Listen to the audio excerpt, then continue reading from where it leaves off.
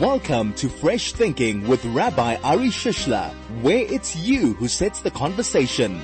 Join us for the next hour as we take a fresh look at how we think about spirituality. Welcome. Thursday afternoon. It is Fresh Thinking time. Great to be with you. I hope you're having a good week and a successful week and everybody's in good health. Those are the important things, obviously. And here we are. Another week wrapping itself up, which means that it's time for us to reflect, to talk, to delve. And as we do in this segment of time, to think about things from a fresh perspective. So you ready for that? You've got your fresh glasses on? Because that's what we're going to need. We like the interaction. We like the conversation. There's always fascinating insight that comes through on this show, in this segment.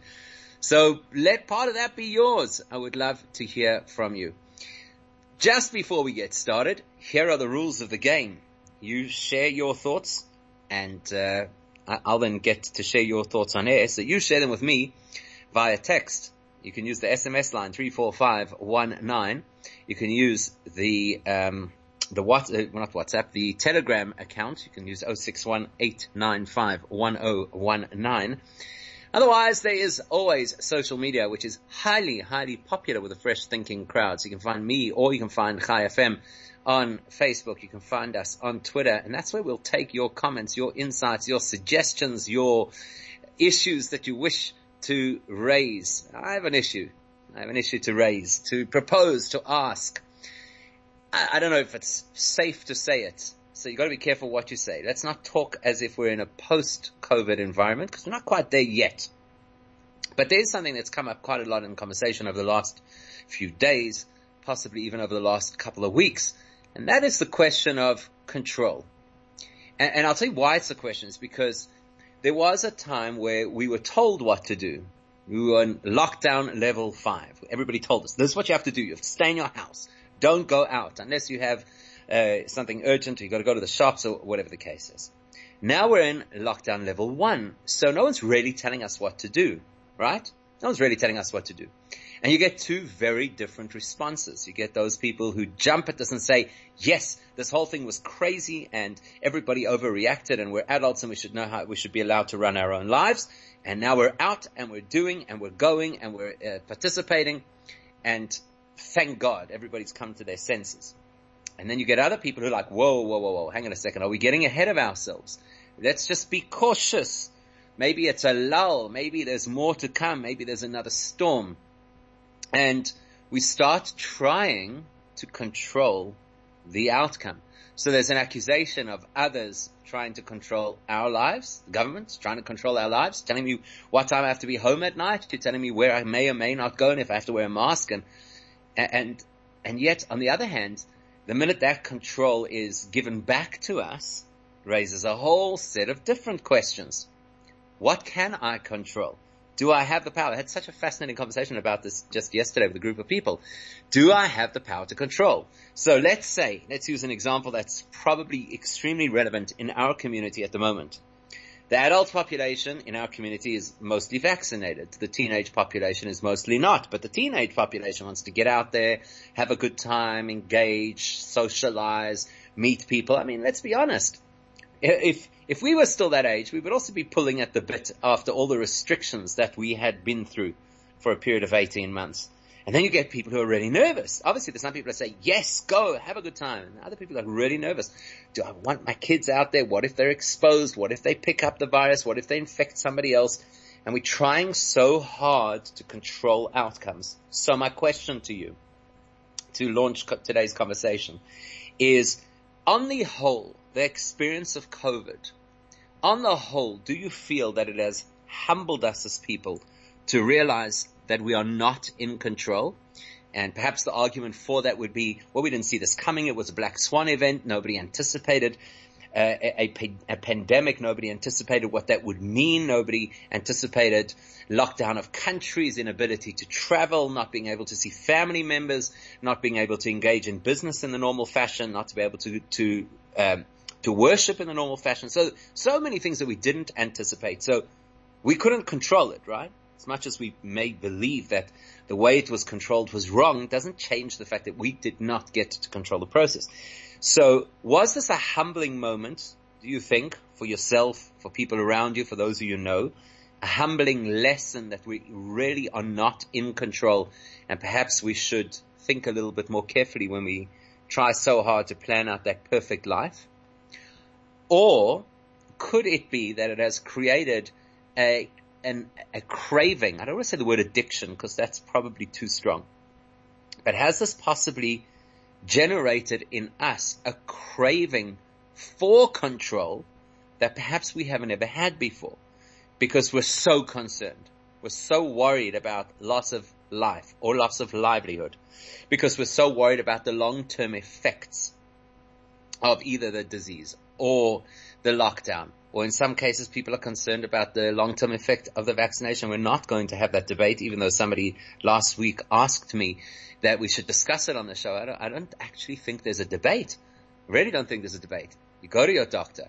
You ask your doctor what to do with your life in every other medical sphere. You ask your doctor what to do about being vaccinated. And that's it.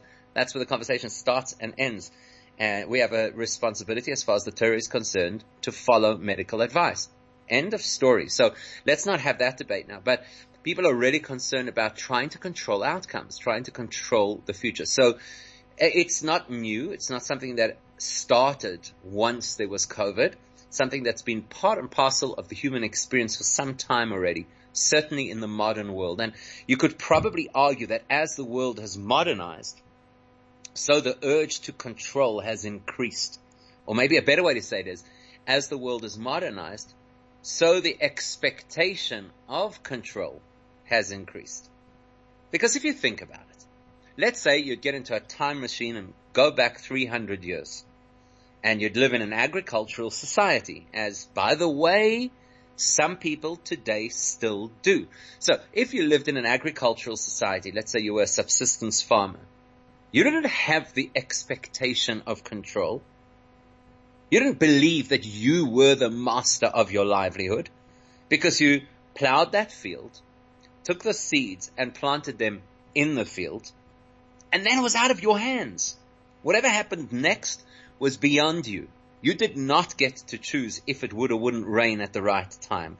You did not get to choose if there would or wouldn't be pests in the crop this year.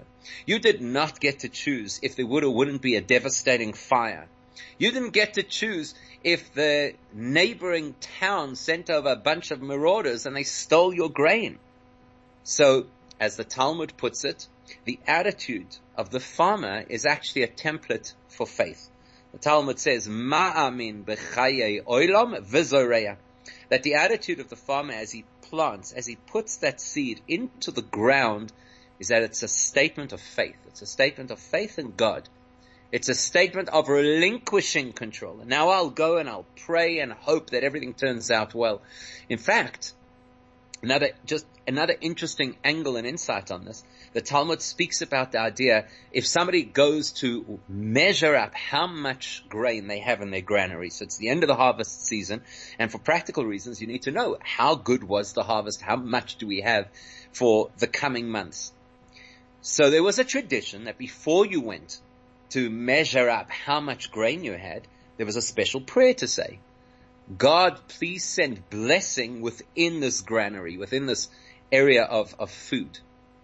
So the Talmud says that if you had already begun the process and you were already in the silo and now you were measuring up how much grain there is, if at that point in time you prayed, please God, bless this yield, that would be considered a misguided blessing, taking God's name in vain. Why?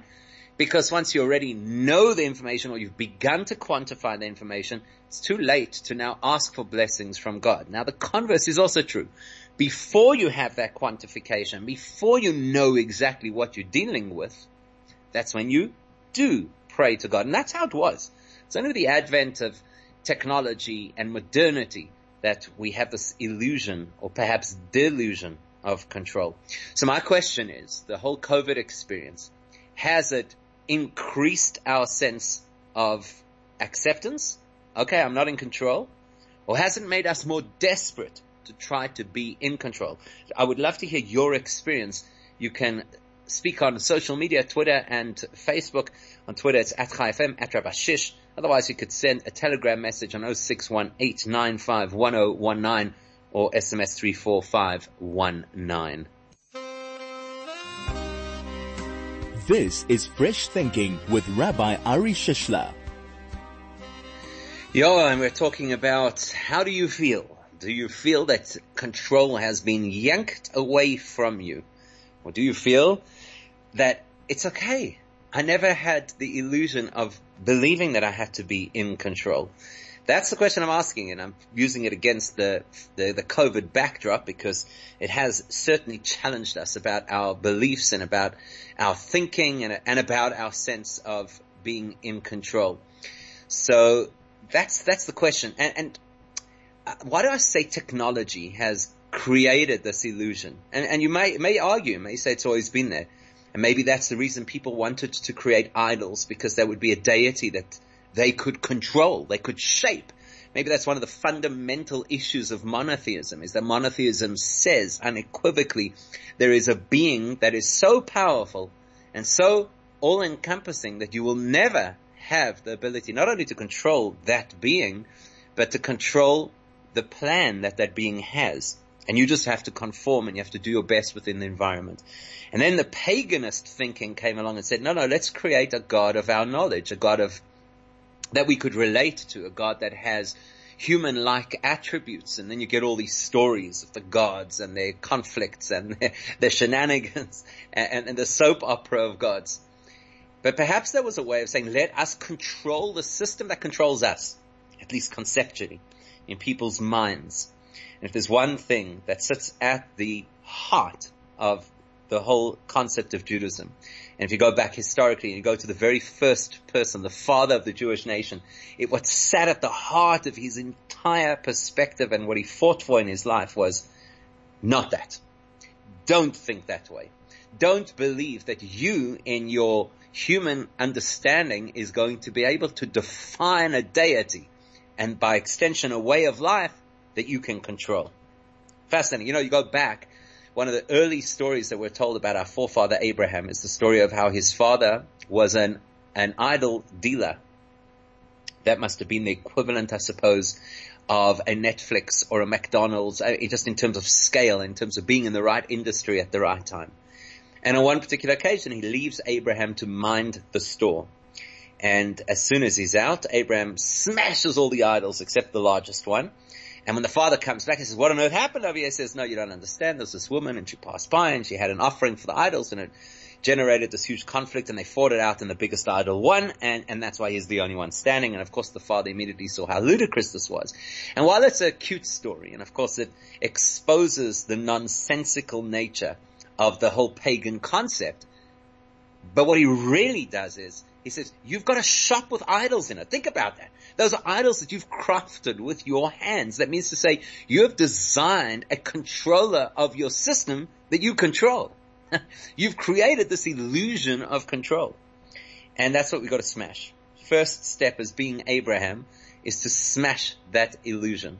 So it's fundamental, it's an axiomatic principle of Judaism that we don't have control and that God is in control, and therefore every single morning the very first words that come out of a Jewish person's mouth are the words, I acknowledge you, God, for having returned my soul to me. Do we understand even how profound a principle that is? Because that's effectively saying, I didn't choose. I did not choose to wake up this morning. I had no control over that moment. Yes, of course, we know psychologically if before you go to sleep you intend to wake up at a certain time, the chances are higher that you will. And of course you're going to set an alarm. But at the end of the day, you actually don't have a choice. You don't get to choose to switch your system back on in the mornings. So that statement, Modani, is a statement that is supposed to shape the direction of our entire day. This is a day which I begin by saying, actually I'm not in control. Actually I'm not in control. I remember years ago, I don't remember exactly which year it was, but I was in New York and with a group of guys. It was this time of the year, actually. It was November time. And we were walking through Manhattan and we passed the Toys R Us at Times Square. There's a lot of kosher restaurants around Times Square, so we on our way to a restaurant, we passed this Toys R Us at Times Square, and there was a massive line outside. It was at night. Massive line of people, and the line snaked all the way around the block, and you understand how large a New York block is. And why were they there? Because PlayStation, I think it was PlayStation, was coming out with a new console. And the marketing, which lit up the whole of Times Square, the marketing for this particular PlayStation console that was coming out said, "You are the controller." So of course the point was that you no longer need to hold something in your hand, I guess in some way or whatever it was, I don't know if it was virtual reality, I don't remember what it was. But the point was the marketing was you are the controller. And I remember thinking at the time that you're not the controller. It's not true. Maybe in the world of games, in a virtual reality, perhaps you're the controller. And you are the controller of your attitudes, and you are the controller of your choices. You're certainly not the controller of anything that led you to those choices and anything that led you to even developing those attitudes, actually. Your initial way of thinking about life isn't really your choice. It's the educational system, the family you grew up in, the financial status that you had, the socioeconomic level that you were in, whatever it was. So you're really not the controller. So as an axiom in Judaism, we're not in control and God is in control. My question is, right now in our world, are we seeing people acknowledge that and say, whoa, wake up call, do you see what happened over here? The whole world was brought to its heels in literally no time. Maybe this is time for us to acknowledge that we're not in control with all of our beautiful systems and all of our great technology. The same technology that tells us for 7 days in advance exactly what the weather is going to be. Well, every time I think of the weather, I think of the time, it must have been about 2 years ago, where I was standing taking a video in the rain of the weather forecast saying clear skies.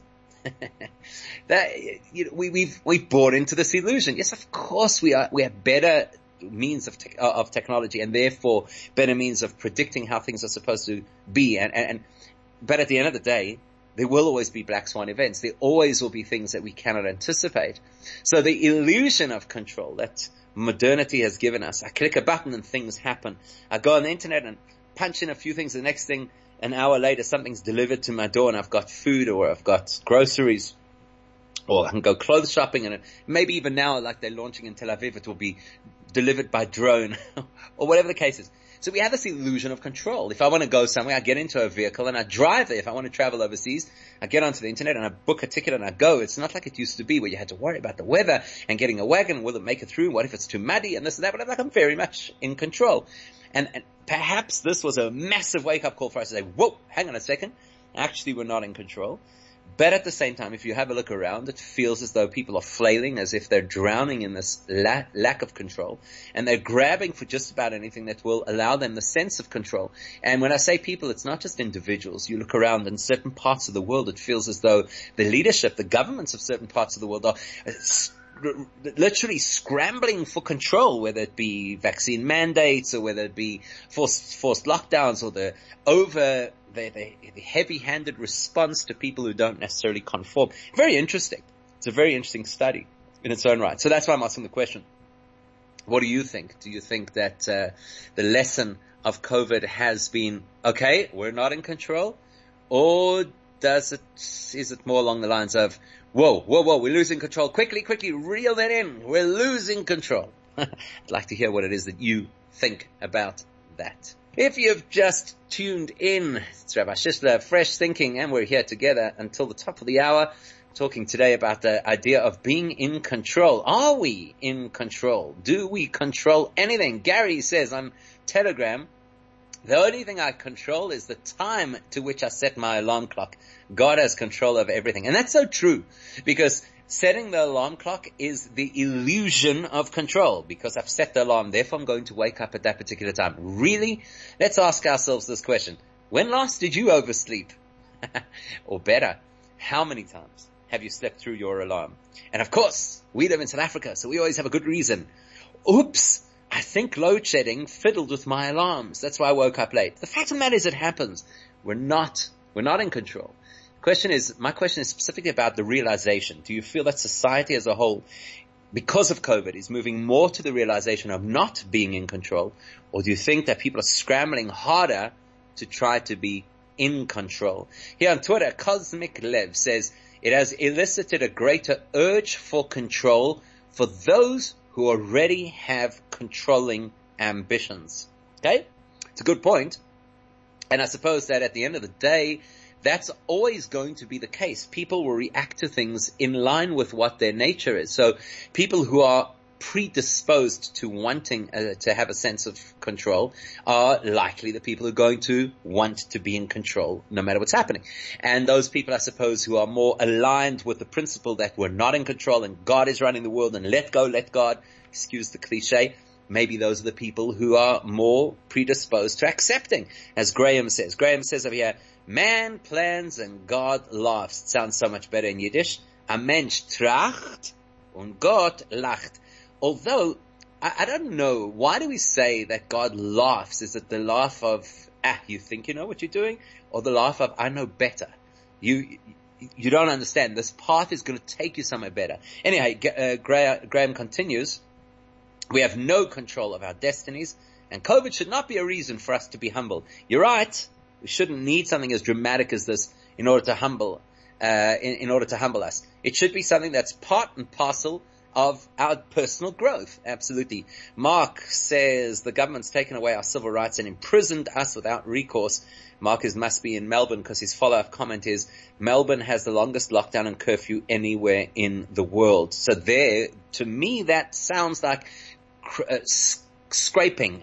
How do we say? Grabbing, not stompies, but trying to grab control. That's really what it sounds like, right? That's what it sounds like.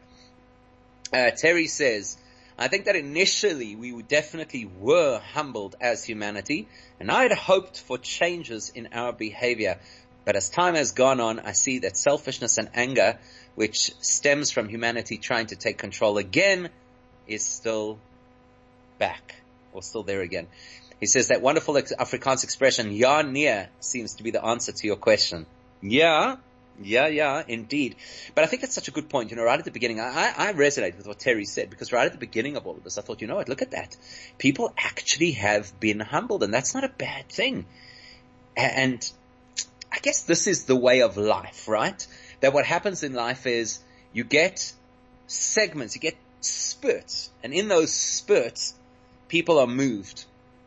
But let's say 100 people are moved by an incident. Could be an inspiring moment. Could, God forbid, be a tragedy. It could be, God forbid, it could be something which is so, such an epiphany, such a mindset shift.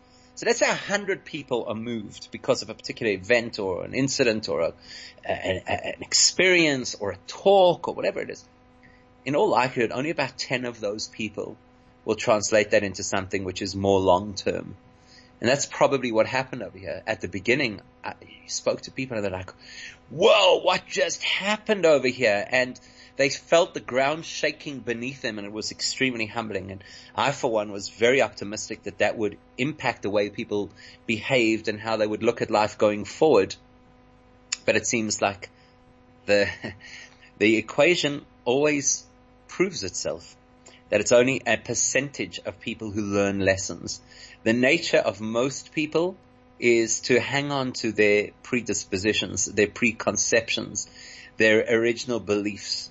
That seems to be human nature, and they just, you could rattle a person absolutely. They're not going to move until, of course, they choose to do so.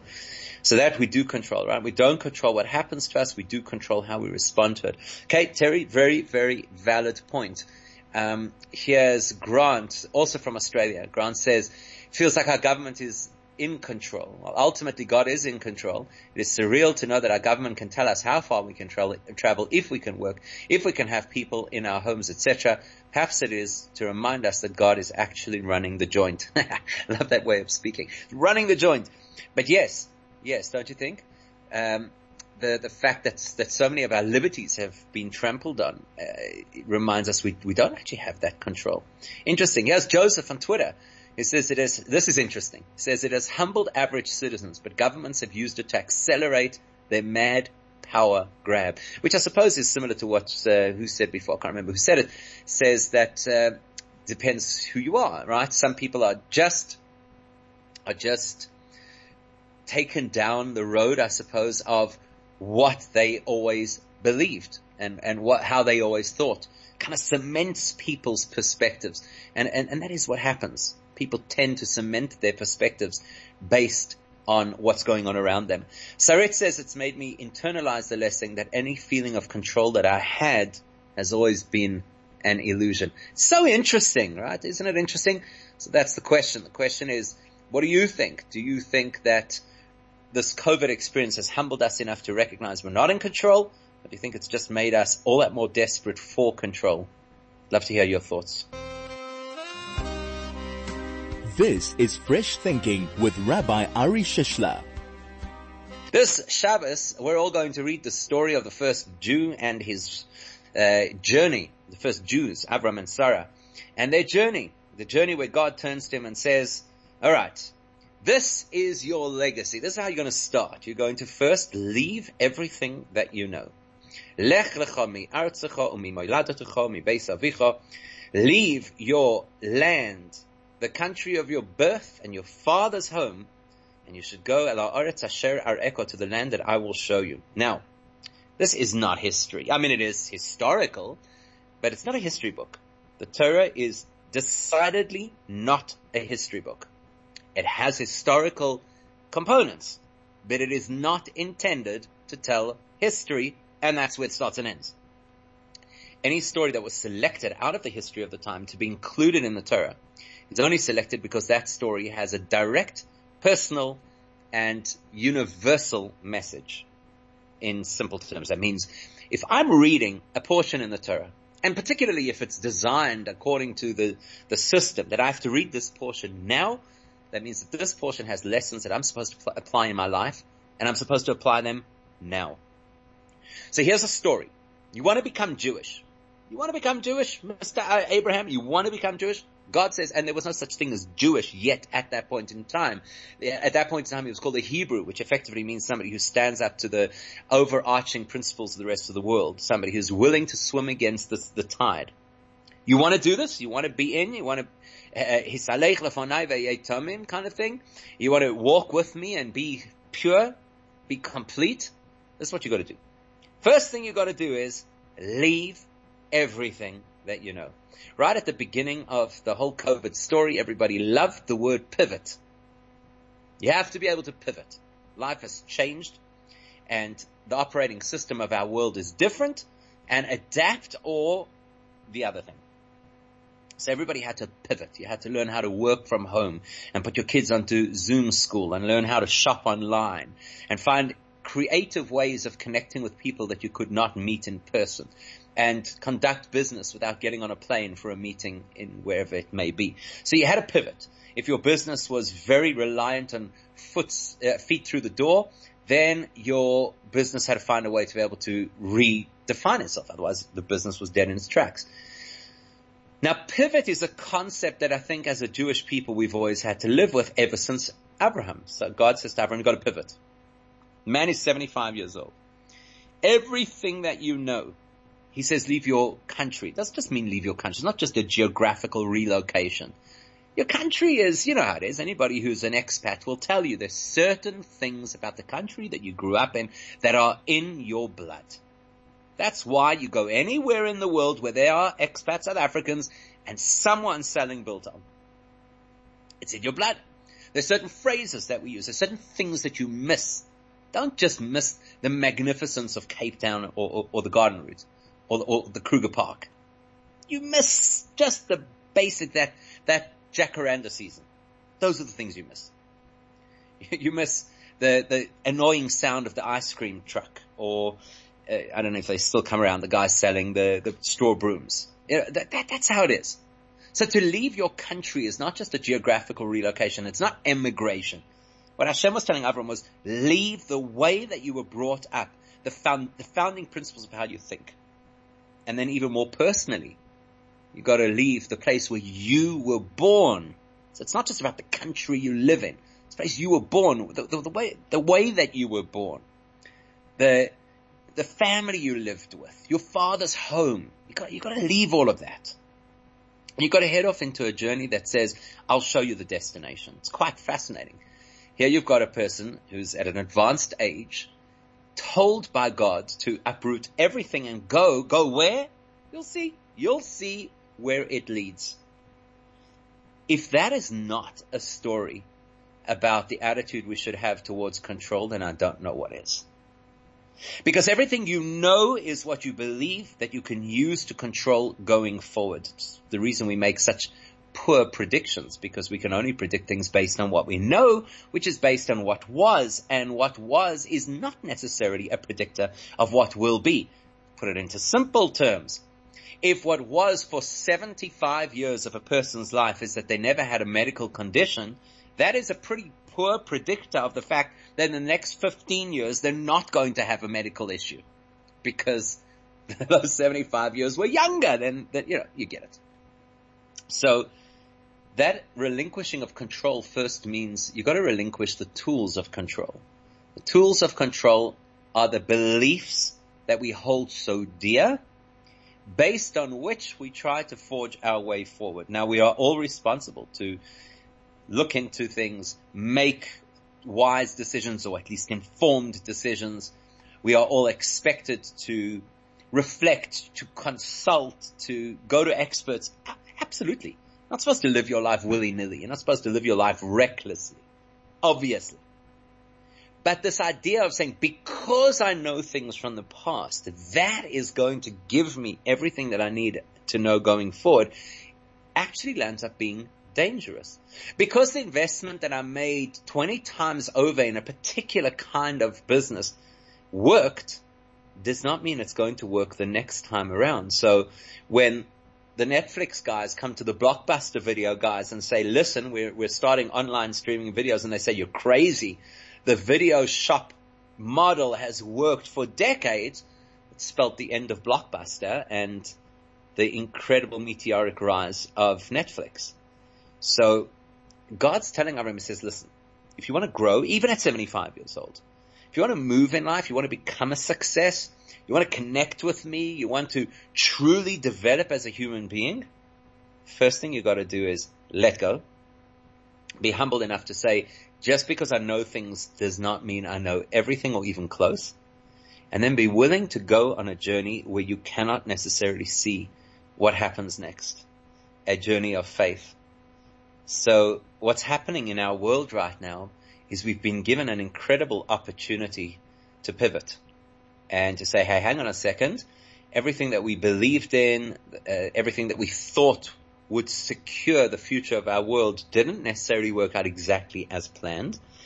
So now I don't know how this is going to pan out. Nobody can tell you when life will be quote unquote normal again. Nobody can tell you exactly how we're going to resolve this thing, or the impasse between those who are absolutely intransigent when it comes to vaccination. And so we don't know. We don't know how this is going to pan out. So, okay, I'm not in control. I'm in control of my choices. I have responsibility to my family, to my community. And then I got to let go, because I'm on God's train. So what do you think? Still got a minute or two to get your views in, and I would love to hear if you have something to share. 34519. Otherwise, you could use the Telegram 0618951019 or social media. This is Fresh Thinking with Rabbi Ari Shishler.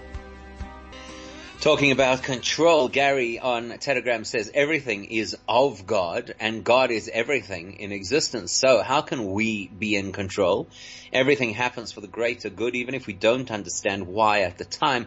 God will always deal with things for the greater good. I absolutely agree with that. Absolutely agree with that. Wendy says, I think the realization that we are not in control has caused a surge in anxiety, depression, and general feelings of despair amongst many people. And it's been a terrible side effect of COVID, which is probably true. I spoke to somebody today who said that, it's Mental Health Month, and apparently, I actually didn't know that, but apparently it's Mental Health Month, and I asked this particular individual, because of their qualifications, is Mental Health Month chosen to be at this time of the year because there is a surge generally at this time of the year in mental health issues? And he said he didn't know, but the truth is apparently statistically at this time of the year there is a surge in depression, anxiety. Perhaps it's because the year is coming to a close, so people start to feel, we better scramble for the end. But Wendy's saying that there's the realization we're not in control has caused anxiety, depression, and despair for people, which is absolutely true, and so avoidable. So avoidable, because you have two choices. Remember, we don't choose what comes into our lives, but we absolutely choose how we respond to it. So we have two choices. When you get onto a plane, onto a commercial flight, you are not in control. I don't know about you, but the second they close those doors of that plane, the degree of relaxation that washes over me is almost unparalleled, because that's it. The door's closed. There is nowhere to go for the next X amount of hours. Nobody can reach me. I hate those flights that have a Wi-Fi. Like, that defeats the purpose, right? And that relinquishing of control is cathartic. That's one possibility. But why? Because I know that the pilot is qualified. I know that I've done everything that I had to do to get to this point. I booked the ticket. I packed the bags. I arrived at the airport on time. Went through the security check. I'm sitting in the seat. I've done what I had to do. I don't have to fly the plane. And I can actually relax, because the one flying the plane, brilliant. So qualified. So good at what he or she does. And then other people will say, control, I'm not in control. Oh my goodness, I'm the only person in the world who could actually control things. And that's a problem. It's a problem that we all face, myself included, that need to control, to believe that we're the only ones who have the answers. I'm talking very much to myself at this point. So I think we have an opportunity. We have an opportunity in this disruption that's happened over the last 18 months to allow ourselves to let go of some of the control that we wish we could have, but if we're honest enough, we don't have. And to trust that sometimes you've got to leave behind everything that is familiar to go on God's journey to a destination you can't begin to picture. But when you get there, it's a beautiful space to be in. May Hashem guide us all to reach that healthy, optimistic, comfortable headspace. Thank you for the amazing insights and comments. There are one or two I didn't get to, and I do apologize. Wish you a great Shabbos. Stay safe and stay sane.